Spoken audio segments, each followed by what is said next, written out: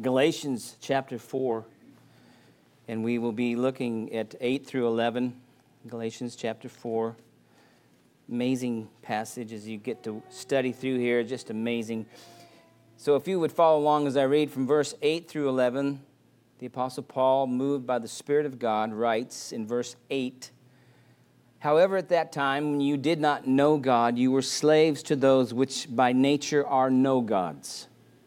But now that you have come to know God, or rather to be known by God, how is it that you turn back again to the weak and worthless elemental things to which you desire to be enslaved all over again? You observe days and months and seasons and years." Verse 11, "I fear for you that perhaps I have labored over you in vain." In this larger context, if you've been with us at any length of time, you know we've been working verse by verse through the book of Galatians. And our passage obviously fits into a larger context. In the larger context here, Paul has been explaining the gospel. He's carefully been articulating the truths and the details of the gospel as only he can. He's been teaching that justification is by faith in Christ apart from works of the law. In other words, you are saved from God's eternal judgment through faith alone in Jesus alone. That has been his mantra from the beginning. He's just come at this at every different angle that he can. He has shown to his readers, as we work our way to our text, that the gospel of grace is the fulfillment of the Abrahamic covenant, which came before the law of Moses. And the covenant with Moses, the Mosaic covenant, cannot invalidate the covenant that was made with Abraham, because the covenant with Abraham preceded the covenant with Moses. Paul says this in chapter 3. So the gospel that Paul preached, the true gospel that the apostles preach and that every true Christian preaches, is linked to the Abrahamic covenant because it is by faith, as is the Abrahamic covenant. If you remember, Abraham believed God and it was accredited to him as righteousness. That was in Genesis. That's the same truth that you and I are saved by. We believed God and it was accredited to us as righteousness. The Mosaic covenant is not blessing through faith, but through perfectly doing. To be blessed in the Mosaic covenant, you must do it perfectly. Faith has no part in the Mosaic covenant.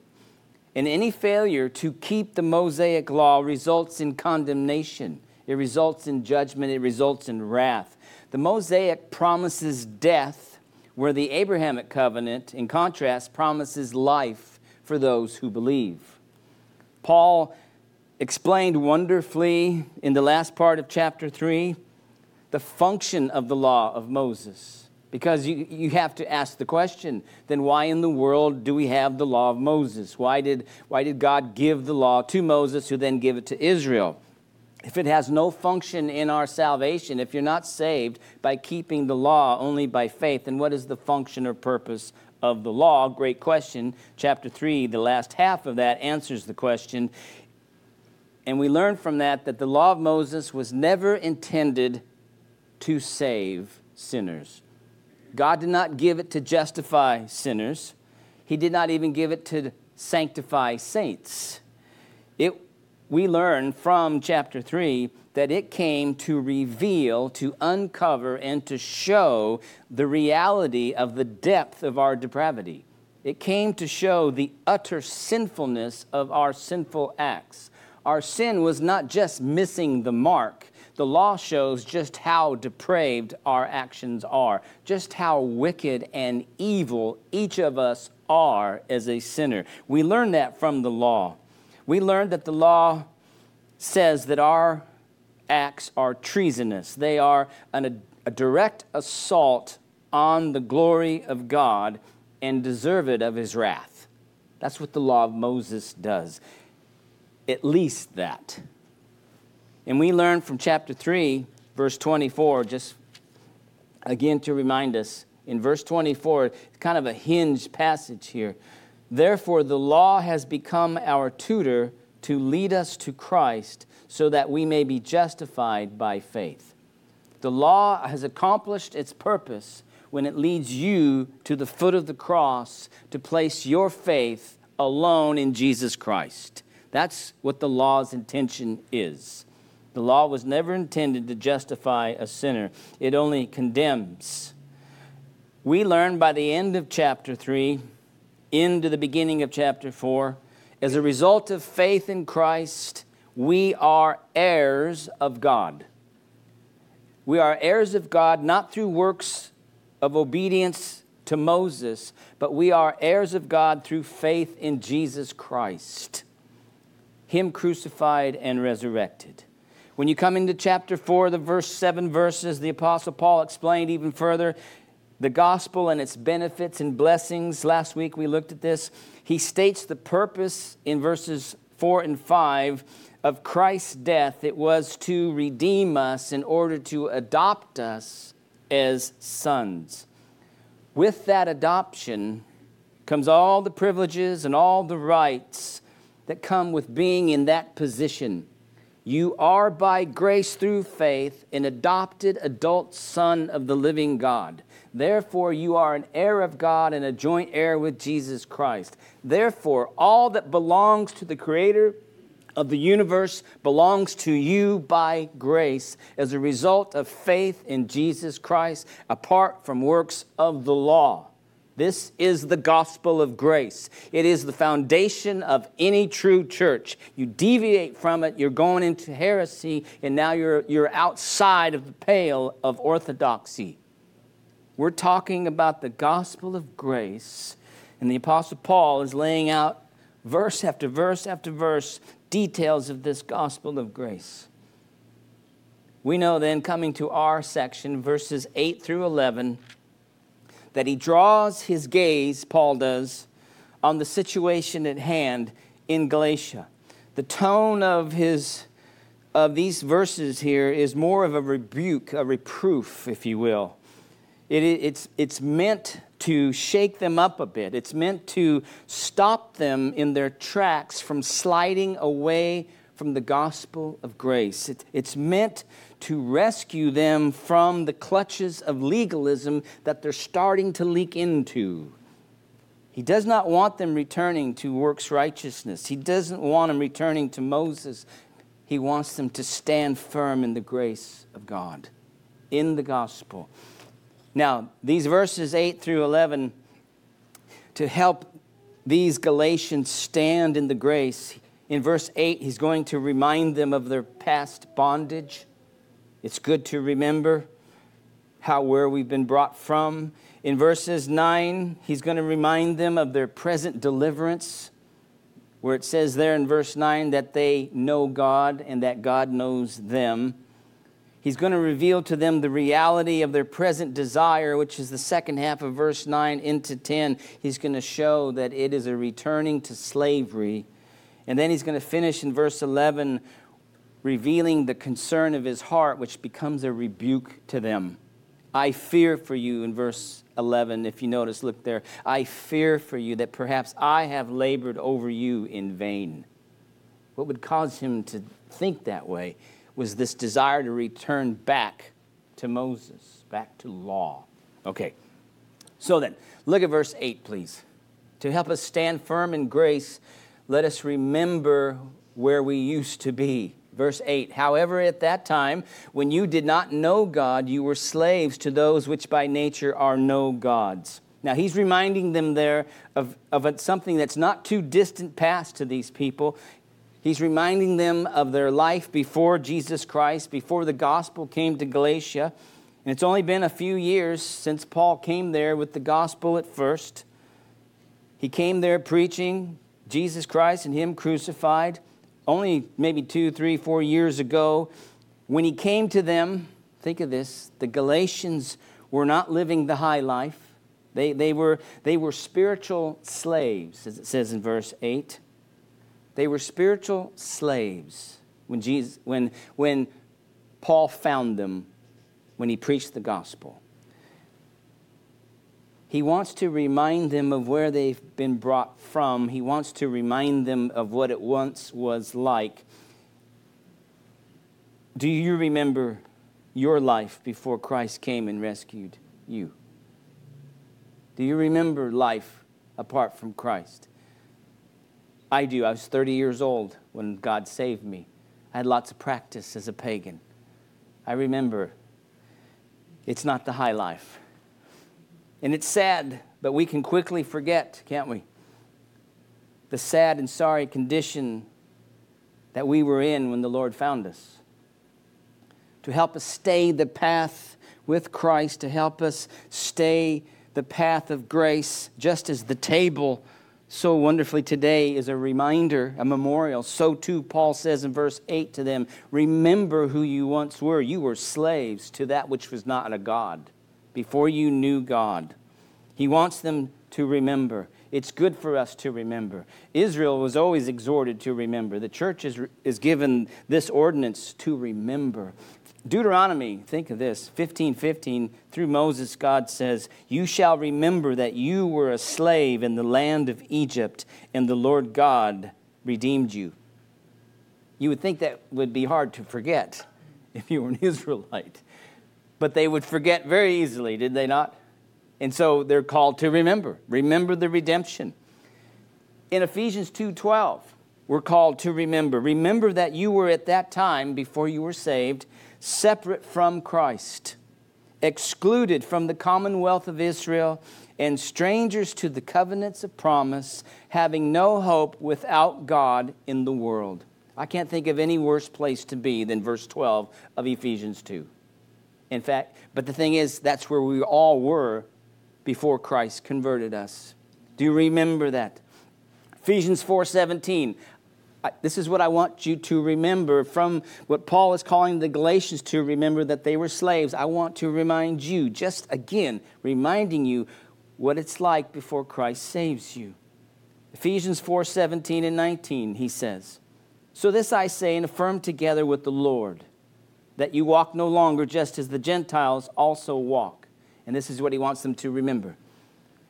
Don't walk in the futility of their mind, being darkened in their understanding, excluded from the life of God because of the ignorance that is in them, because of the hardness of their heart. And they, having become callous, have given themselves over to sensuality for the practice of every kind of impurity with greediness. That's the pagan world.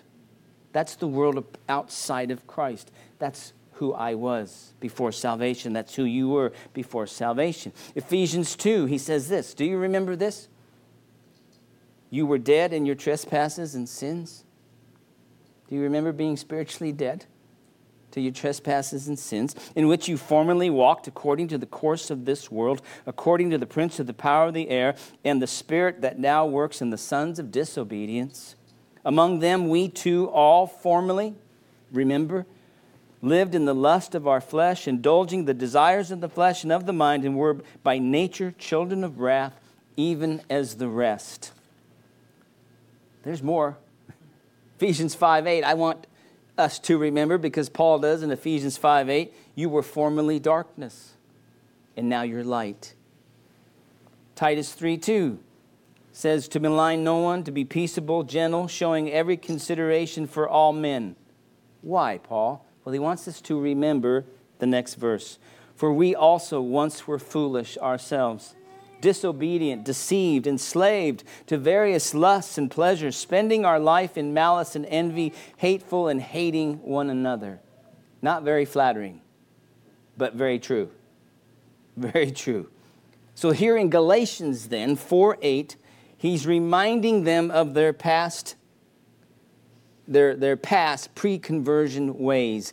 When you did not know God, you were slaves to those which were by nature no gods. Look at what he says there in 8. When you did not know God. They were not only ignorant of the true God, but they did not know him in an experiential way. The word here for know does not mean in the everyday sense of acquiring knowledge, but to experience.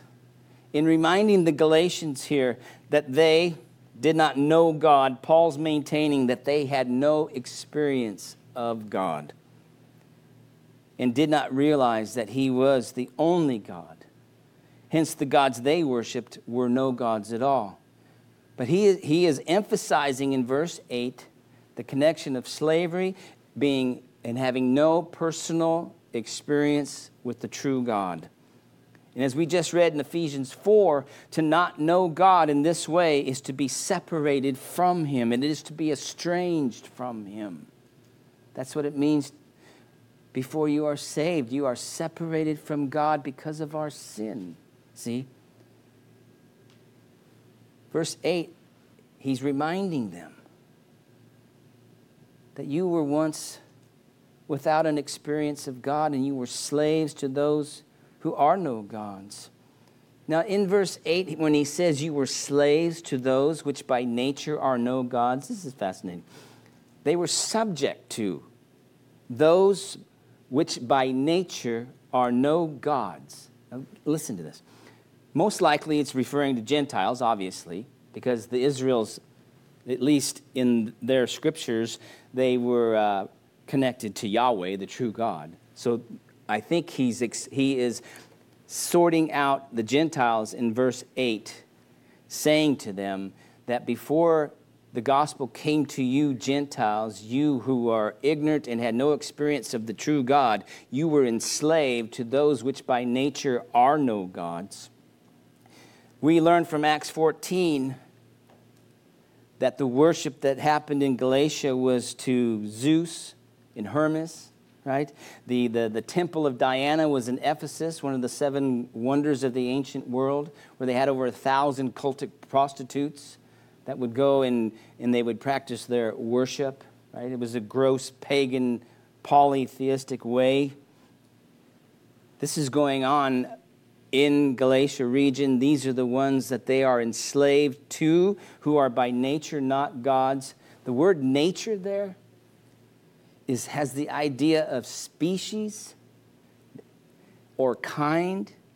In fact, it's used that way in the Septuagint in Genesis, of their kind. Now get this. They were enslaved, the pagans here, to those who weren't of the God species. They weren't of the God's nature. Well, if you're not of God's nature, then you're not deity. Right? Remember when Christ walked on the planet, he said he and the Father are one. He's saying, the Father's working and I'm working. And they were going to throw stones at him because he was not only saying that he's the Son, but he's saying that he's equal with God. He's of the same nature. This is saying here that the pagans worship gods who are by nature, who are by species, not deity. Okay? They're not God at all. Okay? So then they are, even though the pagans call them gods, and they worship them as gods and serve them as gods, they are not of God's nature. They're not deity. There's only one true God, and all other so-called gods are inventions of the unconverted, unregenerate mind. They're not of the same species of deity. Therefore, they're not God, is what the word is implying. Okay? Now, therefore, they're the invention of fallen man. The spiritually blind and spiritually dead minds of the pagan world have invented these gods that they are enslaved to. Every false god of every place on the planet, of every generation and era, is of man's creation. Okay? They are not by nature gods, therefore they are a fraud. They are false gods. There's only one true God. In Isaiah, because Israel was always tempted by the nations around them to abandon Yahweh in the worship of the true God, to worship the false gods. In Isaiah 37, it says this about the king of Assyria, who went around to the different pagan nations and was conquering these different nations, and it says he also conquered their gods. And listen to what it says here. Isaiah 37, 17 and 18. Truly, O Lord, the kings of Assyria have devastated all the countries and their lands, militarily, and have cast their gods into the fire, for they were not gods, but the work of men's hands, wood and stone. Okay? These gods that the Galatians used to worship, obviously, are no gods at all. They were subject to that which is not of God's species. They're not of a deity. The Corinthians had the same problem. And Paul says in 1 Corinthians 8, 4 through 6, some of the believers were mingling with the pagans in the worship, in the pagan worship. And Paul writes to them and says about the idols, "Therefore, concerning the eating of things sacrificed to idols, we know," Paul says, "that there is no such thing as an idol in the world, and that there is no God but one. For even if there are so-called gods, whether in heaven or on earth, as indeed there are many gods and many lords," in the pagan theology, not in reality, "yet for us there is but one God, the Father, from whom are all things, and we exist for him, and one Lord, Jesus Christ, by whom are all things, and we exist through him." Now, though the false gods that Paul's mentioning here in Galatians 4:8 are the invention of man, therefore just made up, it's like a movie, the characters are just made up, man is not the ultimate source. The authors of these ideologies and theologies and philosophies that are connected to these false gods, they come from Satan, right? They come from fallen angels. They come from demons. 1 John 5:19 would say the whole world lies under the sway of the evil one. The evil one, of course, is Satan. His character is classified as evil. Therefore, his influence is going to be towards evil. The whole world lies under the sway of the evil one. It says also that he's the god of this age. He is the father of lies. He's constantly peddling his ideas called doctrine of demons. These doctrine of demons are designed to keep you enslaved to him and to keep people from yielding to Christ, to distract even true believers from Christ. And it's called doctrines of demons. For instance, listen to 1 Timothy 4, 1 through 3. It's a nice parallel to what Paul is exhorting the Galatians to stay away from. In 1 Timothy 4, 1 through 3, "But the Spirit explicitly says that in later times some will fall away from the faith." How? "Paying attention to deceitful spirits and doctrines of demons, by means of the hypocrisy of liars, seared in their own conscience." So these false teachers don't have a conscience that's operating. It's seared. That means it's lost its feeling. Okay? Men, and what is the doctrine of demons? Men who forbid marriage, celibacy, and advocate abstaining from foods which God has created to be gratefully shared in by those who believe and know the truth. Again, there are these legalistic tendencies and details that doctrines of demons come. And why would anybody follow a doctrine of a demon? Well, obviously they don't know it's from a demon, but what they're thinking, the deception is, this is how you please God. This is how you be righteous in your practice. Stay away from marriage. So stay away from women and stay away from meat. Just eat vegetables. Now, I don't know about you. I don't want any part of that religion, right? I like my wife and I like meat. So praise God for the cross.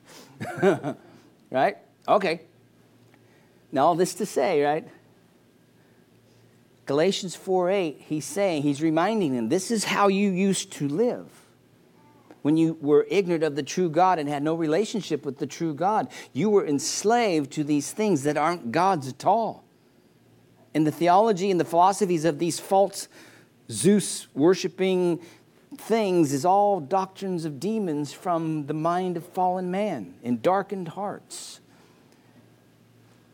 Listen to 1 Corinthians 10, 19 and 20. It gets even more serious here. He says, "What do I mean then? That a thing sacrificed to idols is anything? Or that an idol is anything?" He's not giving them credit for that. But listen to what he says. "No, but I say that the things which the Gentiles sacrifice, they sacrifice to demons and not to God."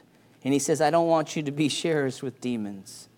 So these false gods with these false ideologies, these are actually the doctrines of demons. And therefore, when you adhere, subject yourself to their doctrine and their practices, when you offer sacrifice, you're actually offering sacrifice to demons. That didn't sound very good. To be ignorant of the true God, then, back to Galatians here, is to be enslaved to false gods and demons. All these false religions have their practices and doctrines and rules and regulations and sacrifices required. All these are steps and patterns on how to serve their gods. How you approach and please them is all laid out in these false ideologies. They all have penalties for not pleasing them, and that's how they keep people in line. And of course, it's all for the sake of control. It's all for the sake of control. And this is true of every false religion to this day. To this day. In Acts 14, we won't turn there, Paul's missionary journey to this region of Galatia. A man was healed through Paul. And the crowds were so amazed by what they saw that they wanted to bring sacrifice to Paul and Barnabas. And they said, the gods have come down to earth and become like one of us. And so they wanted to offer sacrifice. And they wanted to sacrifice a bull and other things to Paul and Barnabas. And it was all very excited. It was a frenzy. It was a pagan frenzy, you know. Paul, upon hearing that, goes out and says, no, don't do that. Don't do that.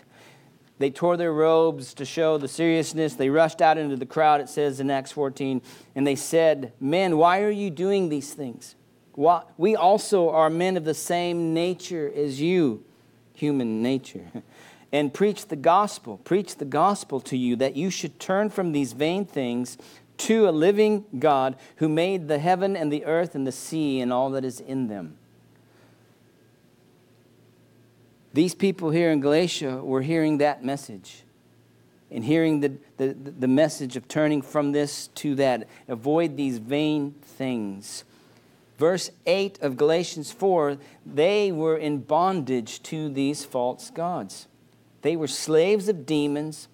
Now think it, to be under the tyranny of a demon is not a life of inner peace and joy. It's not a life of inner peace and joy. To be under the oppressive burdens of these false religions was not happiness. It was not freedom. They did not escape the burden. If you can recall the burden of an unforgiven soul, can you remember the misery of that condition? Can you remember the misery? And maybe you couldn't even explain it. But your soul and the burden of sin upon your soul, and there's no peace, there's no inner peace, there's no happiness in the unconverted false religions. And notice where he goes to in verse 9, please. He goes from remembering your past to realize the present deliverance that you're in right now. Do you see verse 9? He says, but now that you have come to know God, or rather to be known by God. Stopping right there. The emphasis again is on knowing God. In verse 8 is when they did not know him. Verse 9, now that you've come to know him, here is the freedom of the gospel described. It's compared to knowing God. It is through the gospel and the power of the Holy Spirit that those who were once separated from God, ignorant of his existence and separated from his life, they now know the true God in the way described here. It is to know him personally and intimately. This is different than any other religious claims on the planet. Through the gospel, that is a reality. Think of this, please. The greatest blessing of the gospel of grace is coming to have an intimate personal knowledge of the living God. It is possible to know him in that way, isn't it? Please say yes. It is even the claim of Christianity. True Christianity says you can know God personally. You can you then say right here with a genuine conviction and affection of your soul that I know God in this way. I know Him personally. I know Him intimately. I know Him experientially. See, religion is just what you do. Christianity is who you know. It has do in it, but it's who you know. Do you know God in this way? This is the greatest privilege in the work of the gospel of grace. In fact, it is the promise of the new covenant. In the writer to Hebrews, in chapter 8, verse 11 of the New Testament book of Hebrews, he's quoting Jeremiah 31 and the New Testament promise. Jeremiah is 550 plus years before Jesus Christ, promising a new covenant that would replace the old covenant of Moses. The writer of the Hebrews is going to quote Jeremiah 31, and in verse 11 it says this: "You shall not teach everyone his fellow citizen and everyone his brother, saying, 'Know the Lord.'" Why? Well, I'm glad you asked. "For all will know me, from the least to the greatest."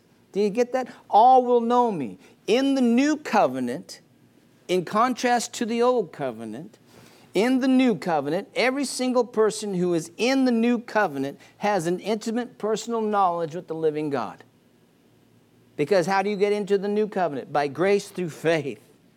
It's believing in Christ. Everybody who's in the new covenant has an intimate knowledge of God. That's not true of the old covenant, you see. Everyone in the new covenant possesses that knowledge.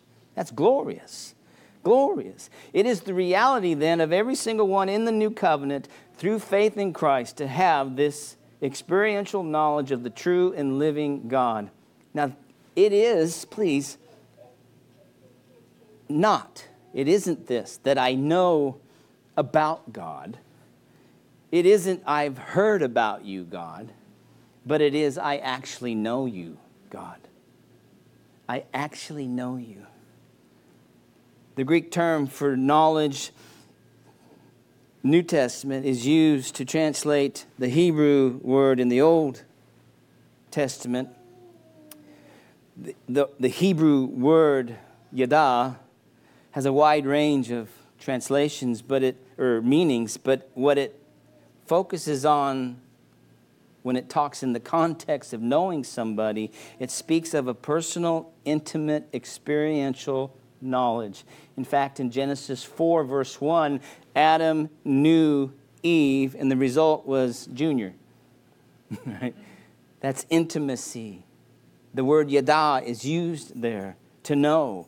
The Greek term gnosis is used to translate that Old Testament term. So when you come to Galatians 4:9, to know God in the way that Paul is saying here, he's talking about this intimacy, this personal experiential knowledge of the living God. Now think, if it's knowing from experience, it takes an honest openness. It takes a willing openness of your heart, mind, and desires and emotions so that the other person can say that I know you. Isn't that true? I mean, you don't know me, right? That doesn't mean I don't want you to. It's just I haven't been around you, right? But those who know you, what do we even mean by that? Yeah, I know who Nathan is. He's about this big and this wide, and he lives over there. That's not knowing you, right? But those who know your personality, what makes you tick, what makes you angry, what makes you happy, all those things. That's the same idea here. But now that you have come to know God, wow, it's more than knowing about Him. Of course, theology and doctrine informs the mind of who God is, and the theology is glorious. But if it stops there without getting to my heart and giving me an experiential knowledge of that which I'm reading, then it's just head knowledge. It has no saving value. So what is he talking? He's saying here that God can be known, but in order for Him to be known in the way Paul is saying, he's obviously implying that God must make Himself known to you, because you can't get there from here. You don't go and just say, I'm going to go know God and go read the Bible. But if God does not reveal himself to you, even reading the Bible, you will not know him in the way that Paul is saying here. I've read a lot of commentaries from people who do not believe in the deity of Christ and the resurrection, and wrote a lot of commentaries, and they know the Bible better than I know it, but they don't know him. They don't know him, right? So then, what am I saying here? They came to know the living God in verse 9 because God revealed himself to them. Listen to Matthew 11. There's different places, but I just want to have you listen to Matthew 11, 25 through 27. Jesus is praying to his Father. He says, at that time, Jesus said, I praise you, Father. I praise you, Father, Lord of heaven and earth, that you have hidden these things from the wise and intelligent and have revealed them to infants. That's his choice.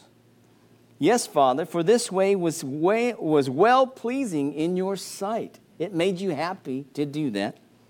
All things have been handed over to me by my Father, and no one knows the Son except the Father, nor does anyone know the Father except the Son, because they spend eternity together. There's intimacy. Oh, and then he finishes with this. Oh, and anyone to whom the Son wills to reveal him. So if you know God intimately in the way the Father and Son know each other, it's because in sovereign grace, God has revealed himself to you. He has removed the blinders. Jesus says in Matthew 16, who do men say that I am? And they said, well, some say this, some say this prophet.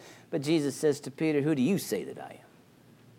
Oh, you're the Christ. You're the Son of the living God. And Jesus says, well done, Peter. You're so smart. You went up on that hill and did your homework. No. How did he come to know that? Flesh and blood did not tell you that, reveal that to you, but my Father who is in heaven. The Father convinced Peter of what he's looking at, and he came to know that Christ is the Messiah, the Son of the living God, and he knew him intimately. He knew it experientially. He knew who he was by the revelation of God. Okay? 2 Corinthians 4. Listen to this. Those who are perishing, in whose case the God of this world, that's Satan, has blinded the minds of the unbelieving, that they might not see the light of the gospel of the glory of Christ. So satanic blindness keeps them from seeing the light of the gospel of the glory that belongs to Christ, who is the image of God. Okay? So they're blinded to Christ's glory and his deity. Then it goes on to say this in verse 5, for we do not preach ourselves, but Christ Jesus as Lord, and ourselves as your slaves for Jesus' sake. And then verse 6, for God who said, light shall shine out of darkness. When did he say that? Genesis 1:3, let there be light. That same God is the one who has shown in our hearts to give the light of the knowledge of the glory of God in the face of Christ. If you are convinced of who Christ is, and you have an intimacy and an intimate relational knowledge of Jesus Christ, that he is the image of God, that he's the glory of the Father who came from heaven to earth. If you're convinced of that and you walk in his steps and you desire to love him and know him, it's because the Father made him known to you. He opened your heart and your eyes to that. You did not come to that on your own. You're not that smart, and neither am I. It has nothing to do with theology. It has everything to do with divine revelation, everything to do with sovereign grace of God to reveal to you who he is. That's how you come to know him. That is wonderful. That is awesome. I love that. And this takes place, beloved, in our hearts. So says the text, right? It takes place in our hearts. Our hearts, parallel with our minds, interchangeable in the New Testament, in the Bible. heart, mind, our inner person, the core of our being, our true self. It is there that God illumines to us the reality of Jesus Christ. We see him as he truly is. How in the world can anybody take up their cross and follow Jesus Christ willingly if they're not convinced of who he is? You cannot fake that. Because as soon as the bullets start flying, you give up, right? You quit. Oh, just kidding, right? When it was in my favor to pretend to be religious, yeah, this is cool, but now that bullets are flying, I don't want any part of it. How do you explain the one who says, I don't care if the bullets are flying, I'm keeping going? It's sovereign grace who has uncovered to you who he is. You know him. You will not abandon him. You know him personally, intimately. You come to know him as your Lord, the Lord of glory, the Lord of heaven, the Lord of earth. You come to say he's my Lord. You see him as your creator, your redeemer, your savior. How about my ever-present help in trouble, my constant companion in sorrow and happiness? How about you know him to be the balm to your wounded soul? You can't fake that. That comes from knowing him. And you know him because he made himself known to you. Do you know him as your rock when you're not so sturdy and your refuge when you're not so brave? Do you know him like this? This is what Paul's saying to the Galatians. When you were a pagan, you didn't know God like this. But now you've come to know God like this. You know him that way. How about, can you say with David that the Lord is my shepherd? How can he say that? By divine revelation. He's convinced in his soul. He knows him. The Lord is not a shepherd. The Lord is my shepherd. This is what he says. This is the blessing of the New Testament. This is the blessing of the gospel. The gospel of grace produces this. You cannot come to know him any other way. It's not through Moses. It's through the gospel of Jesus Christ. Man, it is worth defending. This knowledge of God, this knowing him, is equated to eternal life. Jesus says in his high priestly prayer, John 17:3, he says, this is eternal life, that they may know you, the one true God, and Jesus Christ, whom you have sent. To have eternal life, to have God's kind of life, is the same as knowing him personally. It's what it means to have eternal life. It's what it means to have this knowledge of God. It's interchangeable with eternal life. It's a kind of life. Everybody's going to live forever somewhere. So eternal life is not primarily longevity. It is quality. To know God personally, intimately, as Jesus Christ knows the Father, is by divine revelation and grace, and it is to have eternal life. And that is through the gospel. Only through the gospel. Wow. Is there anything in this life, then, to be valued more than this intimate, personal relationship with the living God? Is there anything to have a higher value? Is there any person you would rather, you know what? I'm going to turn my back on this person so that I might know that person. Is there anybody greater than Jesus Christ? Is there anything more precious and desirous of your soul than to know him that way? Listen to the Apostle Paul. He says, but whatever things were gained to me, those things I have counted as loss for the sake of Christ. More than that, I count right now, presently, all things to be loss in view, in comparison of the surpassing value of knowing Christ Jesus my Lord, whom I have suffered the loss of all things and count them but rubbish so that I may gain Christ. The Apostle Paul compared everything to knowing Christ, and he says nothing compares to knowing Christ. So anything that would come in the way and impede or eclipse his view of Christ, he takes it and throws it overboard. It's valueless. It's like dung. It's scubala. Get it out of here. There's no relationship that should get in the way of you and Jesus Christ. That's beautiful. And it's through the gospel. But back in Galatians 4:9, look at what he says. As he wants them to realize the deliverance that they live in right now, he kind of corrects what he said when he says that you've come to know God, rather to be known by God. Rather to be known by God. To be known by him. God, and it's beyond omniscience. God is omniscient and knows everything about everything and everyone. It's more than that. This knowledge of God here is connected to like his choice of you. He knows you by choice. He knows you intimately, personally by choice. In fact, Amos 3:2 says in the Old Testament that of all the nations of the world on the globe, only Israel have I known. Well, is God ignorant of all the other nations on the planet when he says that only Israel have I known? No. In fact, some translations said, of all the nations that I have chosen. So it's almost the idea then of knowing from God's perspective, it has the idea of choosing.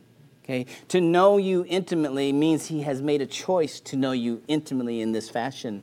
And the only way you can come to know him in the way we just said is because God first knew you. And he came to you. And he chose to make himself known to you. He came to disclose himself to you. He does not need you to disclose yourself to him. He is not ignorant of every dark thing of the mind in your life. He is not ignorant of any part of me. He does not need me to reveal myself to him. But he has chosen to know you and to love you.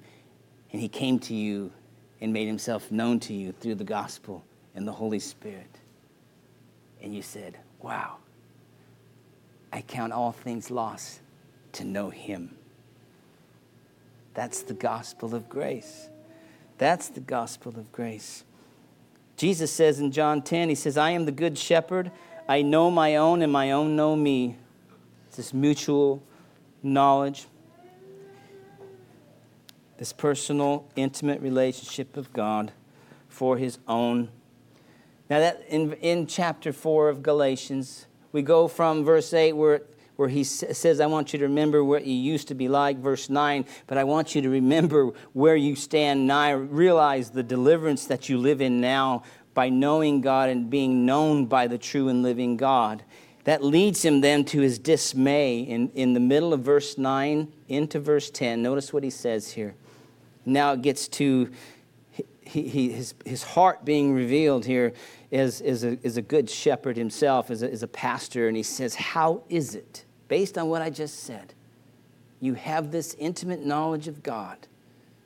How is it that you turn back again to the weak and worthless elemental things? Right?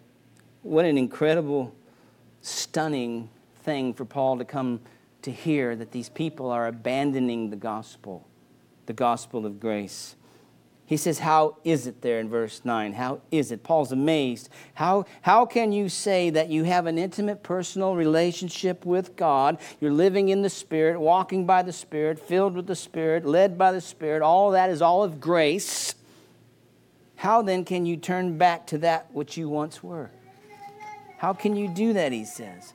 And in verse 9, look what he says. How is it that you turn back again, to the weak and worthless elemental things? He calls the elemental things weak and worthless. Weak is obviously without strength, no ability to do that which it would desire to do. Worthless means without value. It's the word for poor, beggarly.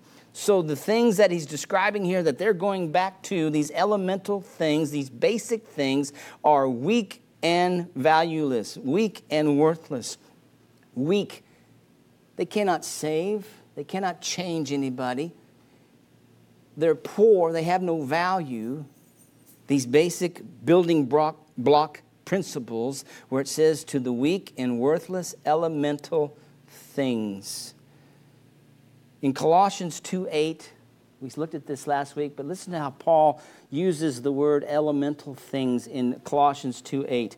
He says, see to it that no one takes you captive through philosophy and empty deception, according to the tradition of men, according to the elementary principles of the world, rather than according to Christ. Rather than according to Christ. So these pagan philosophies in Colossians are being compared to the elemental principles that are being compared to Jesus Christ, and they really don't compare to Jesus Christ.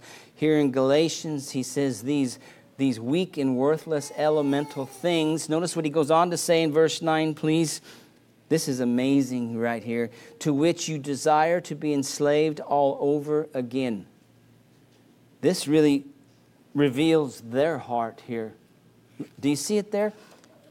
To the weak and worthless elemental things to which you desire to be enslaved all over again.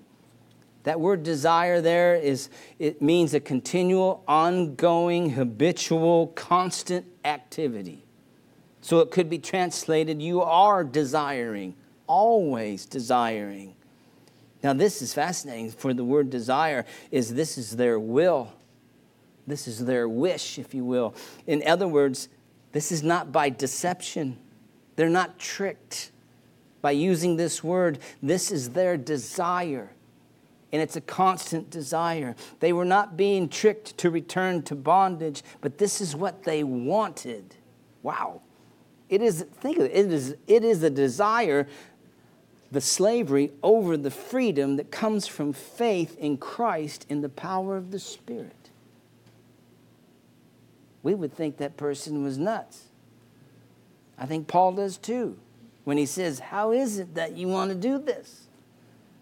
They would rather live by the outer rules and regulations than by daily faith in Christ. Instead of a daily walk with Jesus Christ in the intimacy of that relationship, trusting in the one who gave his life for them, they would rather live by rules and regulations. It appeals to our flesh. It's easier, some say. Look what it says in 5:1 of Galatians. It was for freedom that Christ set us free. It was for freedom that Christ set us free. Therefore, keep standing firm and do not be subject again to the yoke of slavery. Now back to verse 9, notice what he says here. It says to be enslaved all over again in the last part of verse 9. To which you desire to be enslaved all over again. Once more. Back to where you came. How do you go from freedom to slavery? How do you do that? How do you willingly want that? They're comfortable in these things, or they wouldn't be desiring them. They want this. Probably to avoid persecution, because the Jews were heavy on persecution. When you read Acts 13 and 14, for the message of grace really rankled the Judaizers. But they're comfortable in this. And Paul writes to them, how can you do this? How can you go back? They're comfortable with these laws because the laws don't demand faith. You just blindly do them. You check the box. You find your comfort in your own works. You're satisfied with your life and your religious life.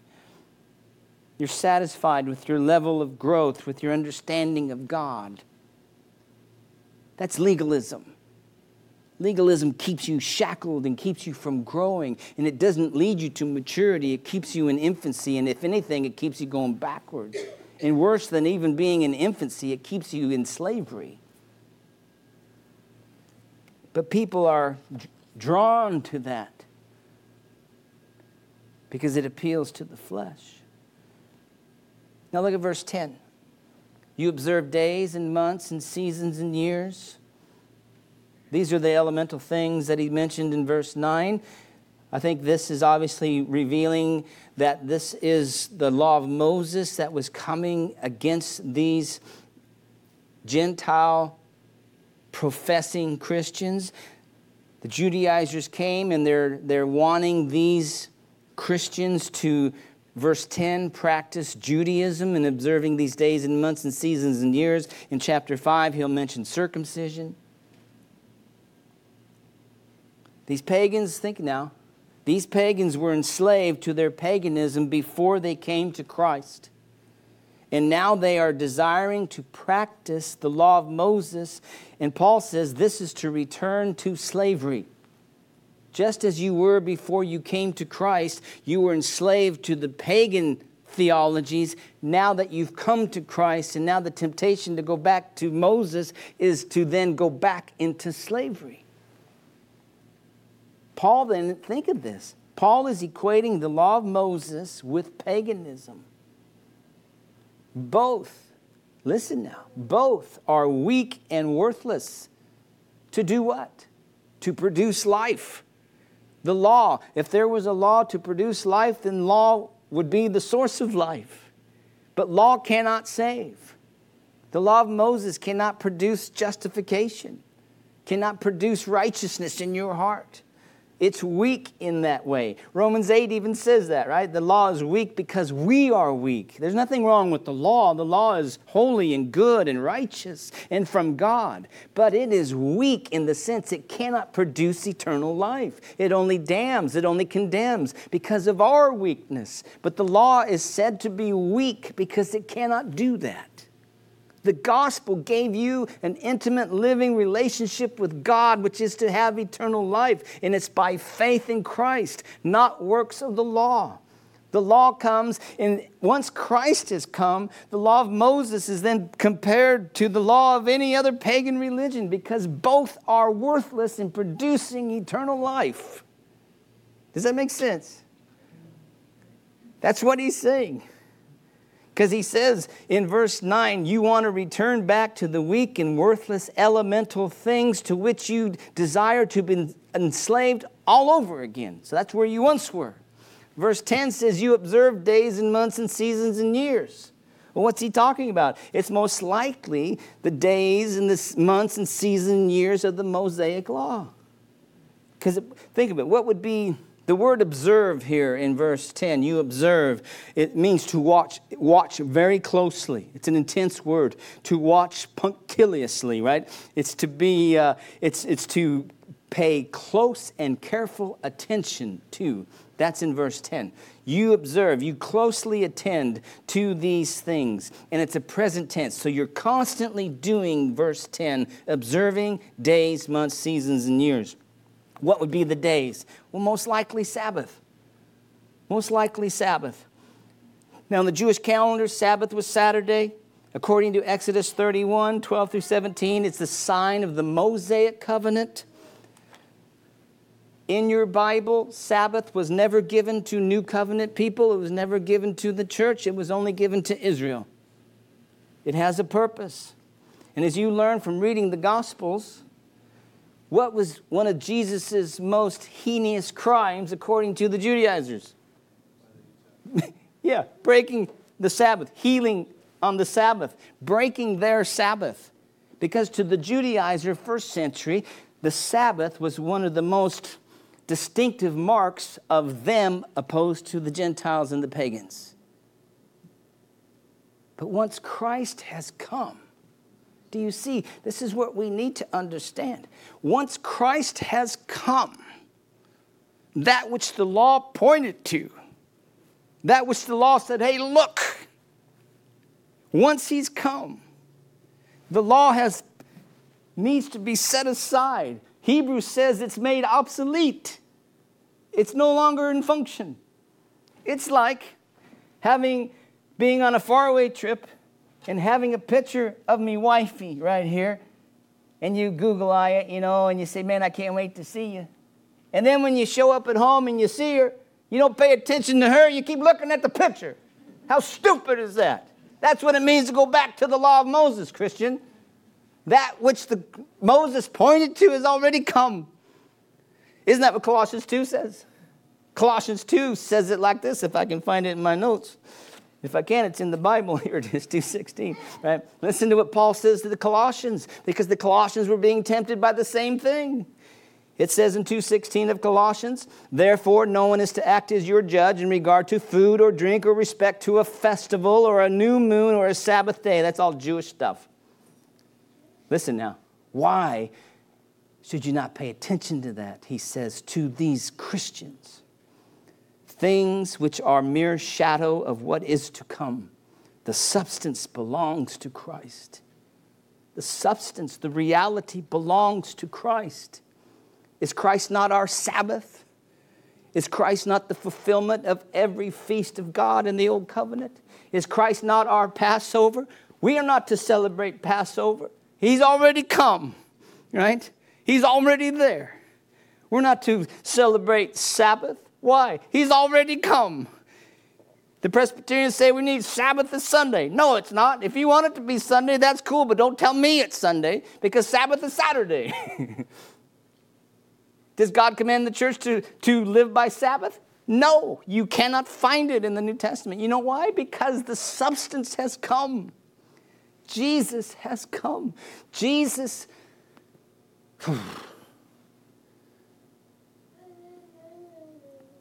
He fulfilled all righteousness. Did he not? John the Baptist, baptize me. Oh no, you should baptize me, man. You're the Lord. He says, no, it's right to fulfill all righteousness at this time. Did Jesus Christ ever live contrary to the law of Moses? Never. He never once transgressed the law of God. He never transgressed the law of Moses. He never, ever had a thought contrary or an act or a word contrary to Moses. He fulfilled all righteousness. That's why 1 John can say he is the righteous one. Jeremiah 23 says he is the righteous one, the Lord my righteousness. God demands perfect righteousness.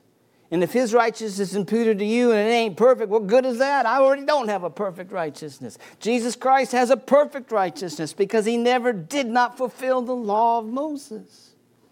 He fulfilled it positively in his walking his life and living the 33 years he lived, never breaking the law. And then when he went to the cross, he fulfilled the negative aspect of it. And what is that? The punishment due to those who have broken the law.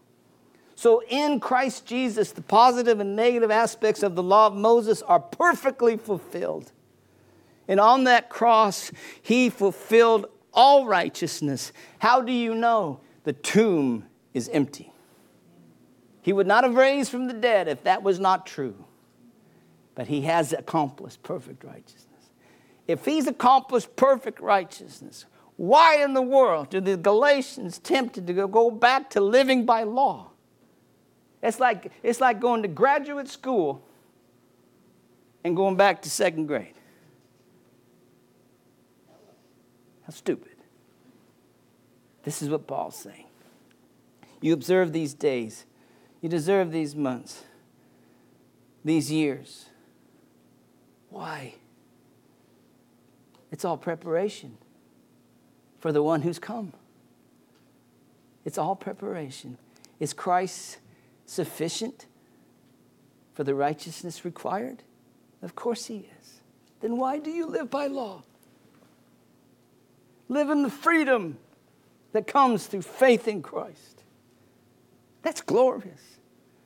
It'd be like in jail and somebody paid your penalty that put you there and they come and they unlock the door and you just stay there. When you freely could go out the door. They might even open it for you. Say, hey, fool, it's open. Let's go. No, I like it right here, man. It's easier. I don't have to work. I get 3 square meals. It's good right here. Right? That's legalism. It's foolishness. And to go back to legalism is causing angst to Paul. Now, why is it causing him angst? Think of this. Until the Galatians come to recognize the reality of the law being finished, inferior, obsolete, they will lapse into the same kind of observance of religious holidays that they used to do when they worshiped the Roman Empire. Same idea. So then, Paul's thrust here is clear, very clear. The Jewish calendar of the Mosaic law is nothing but paganism revisited. In equating observance of the law with paganism, Paul makes the law the ultimate taboo for the child of Abraham. And isn't any wonder the Judaizers hated Paul? They couldn't handle that statement. You know why? Because they didn't understand Abraham, and they didn't understand Moses, and they certainly did not understand Christ. But if you understand Abraham and understand Moses and understand Christ, you will rejoice that you have been set free from the law. Romans 6 says you're no longer under law, doesn't it? If you're not under law, what are you under? Grace. It's either that or not, right? It's either that or not. I'm no longer under law. I'm under grace. And grace is by faith in the Holy Spirit, which we will look at in the weeks ahead in chapter 5. It's just incredible, incredible, incredible reality of the blessings of the gospel. So think of this as we shut this down. Since Christ has come, the law of Moses has been perfectly fulfilled. In his earthly life, as we just said, he positively fulfilled all righteousness. He never transgressed. On the cross, he paid the punishment that the law demands. Therefore, he fulfilled all the negative aspects by dying as a guilty sinner. He took the punishment we deserved and died as a substitutionary sacrifice. In so doing, he can offer a full pardon, a redemption, spiritual freedom to all who believe in him. This is guaranteed true by the resurrection. His tomb is empty, the death could not hold him, and he is alive forevermore. To those who believe in Christ, his righteousness is imputed to them, and God declares them as righteous as Jesus Christ. This is the gospel of free grace. This is the message of our Lord. This is the message of his church to the whole world. This is the power of God to save sinners. This is the way God transformed the Roman Empire in the early centuries. This is how he transformed medieval Europe and brought about the Reformation and brought them out of the Dark Ages and changed the whole Western world. This is the message of the two great awakenings in America. This is the message that delivered Scotland from Catholic rule in the days of John Knox. This is the message that caused many a rich man to sell all they had, to leave his home, and to take the gospel to the faraway lands in this world, risking life and limb for the glory of God and the joy of all people. This is the message that they took. It is this gospel that constrained Amy Carmichael to go to India and to spend her entire adult life there, serving the Lord and the lost folks of that world. This is the gospel that went with John Peyton from Scotland to the New Hebrides Islands in the South Pacific in the 1800s, transforming savage cannibals into humble worshipers of Jesus Christ. It was not by law. It was by the power of the gospel of grace. Get that in your head. The gospel went and delivered people from spiritual darkness and slavery to light and liberty, from an ignorance of God to an intimate personal love of God. It is said that when Peyton arrived on the New Hebrides in 1858, you couldn't find a Christian on the island. When he left 40 years later, you couldn't find a heathen. And it's all of grace. And we go on and on and on we could.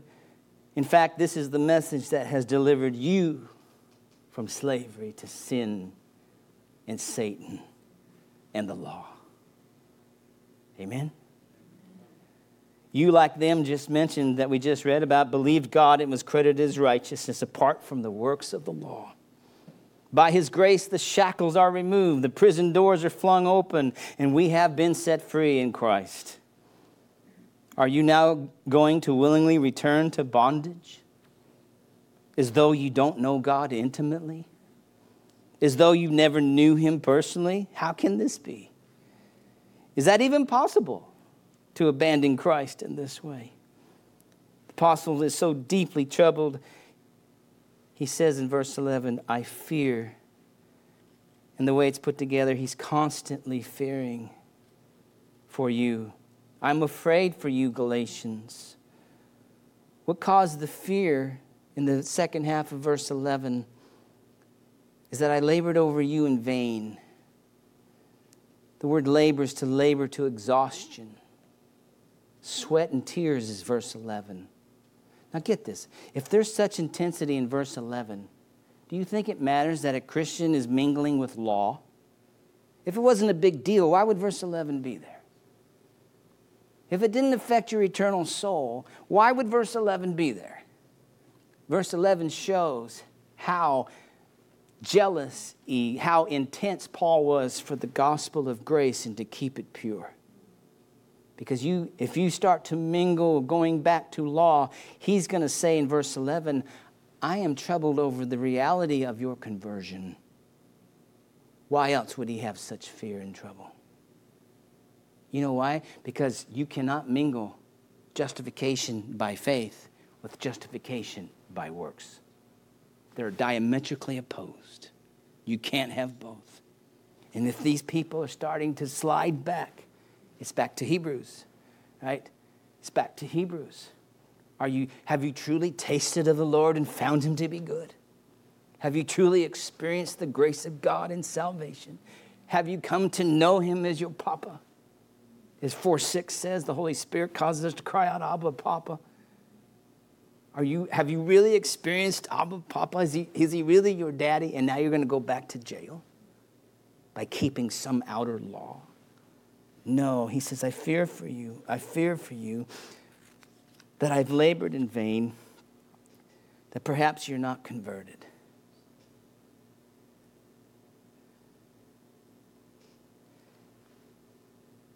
It's not that a true believer can't be tempted into these things.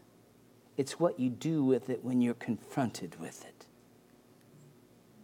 Because either you're going to live by grace through faith in the power of the Spirit, or you're going to choose to live by your own works of keeping law. Don't do that. It was for freedom that Christ set you free. Amen? And this freedom's greater than any freedom that America thought she had. This is freedom of the soul. Freedom of the soul. So I would say this. Whether we are converted or not, the answer is the same in how we live. Look to Christ. Look to Christ. He is your righteousness. He is your right standing with God. He is your entrance into the presence of God. He is your sanctification. He is your spiritual growth. He is your Lord that leads you in this way. Look to Christ. Look to Him. And examine your life of any legalistic tendency and practice and kill it. Kill it. And enjoy the freedom that has been purchased on your behalf. Amazing grace, is it not? Amazing grace. I better pray before I start preaching again. Yeah, let's pray. Thank you, Father, for your word. Help us to look to Christ, to realize the glorious reality of knowing you. Help us to pursue you with all our heart, all our strength. Reveal to us the areas that we might have legalistic tendencies, Father, where we are really trusting in ourselves. Would you reveal that to us and help us to repent of those things? We'll give you the praise in Jesus' name. Amen.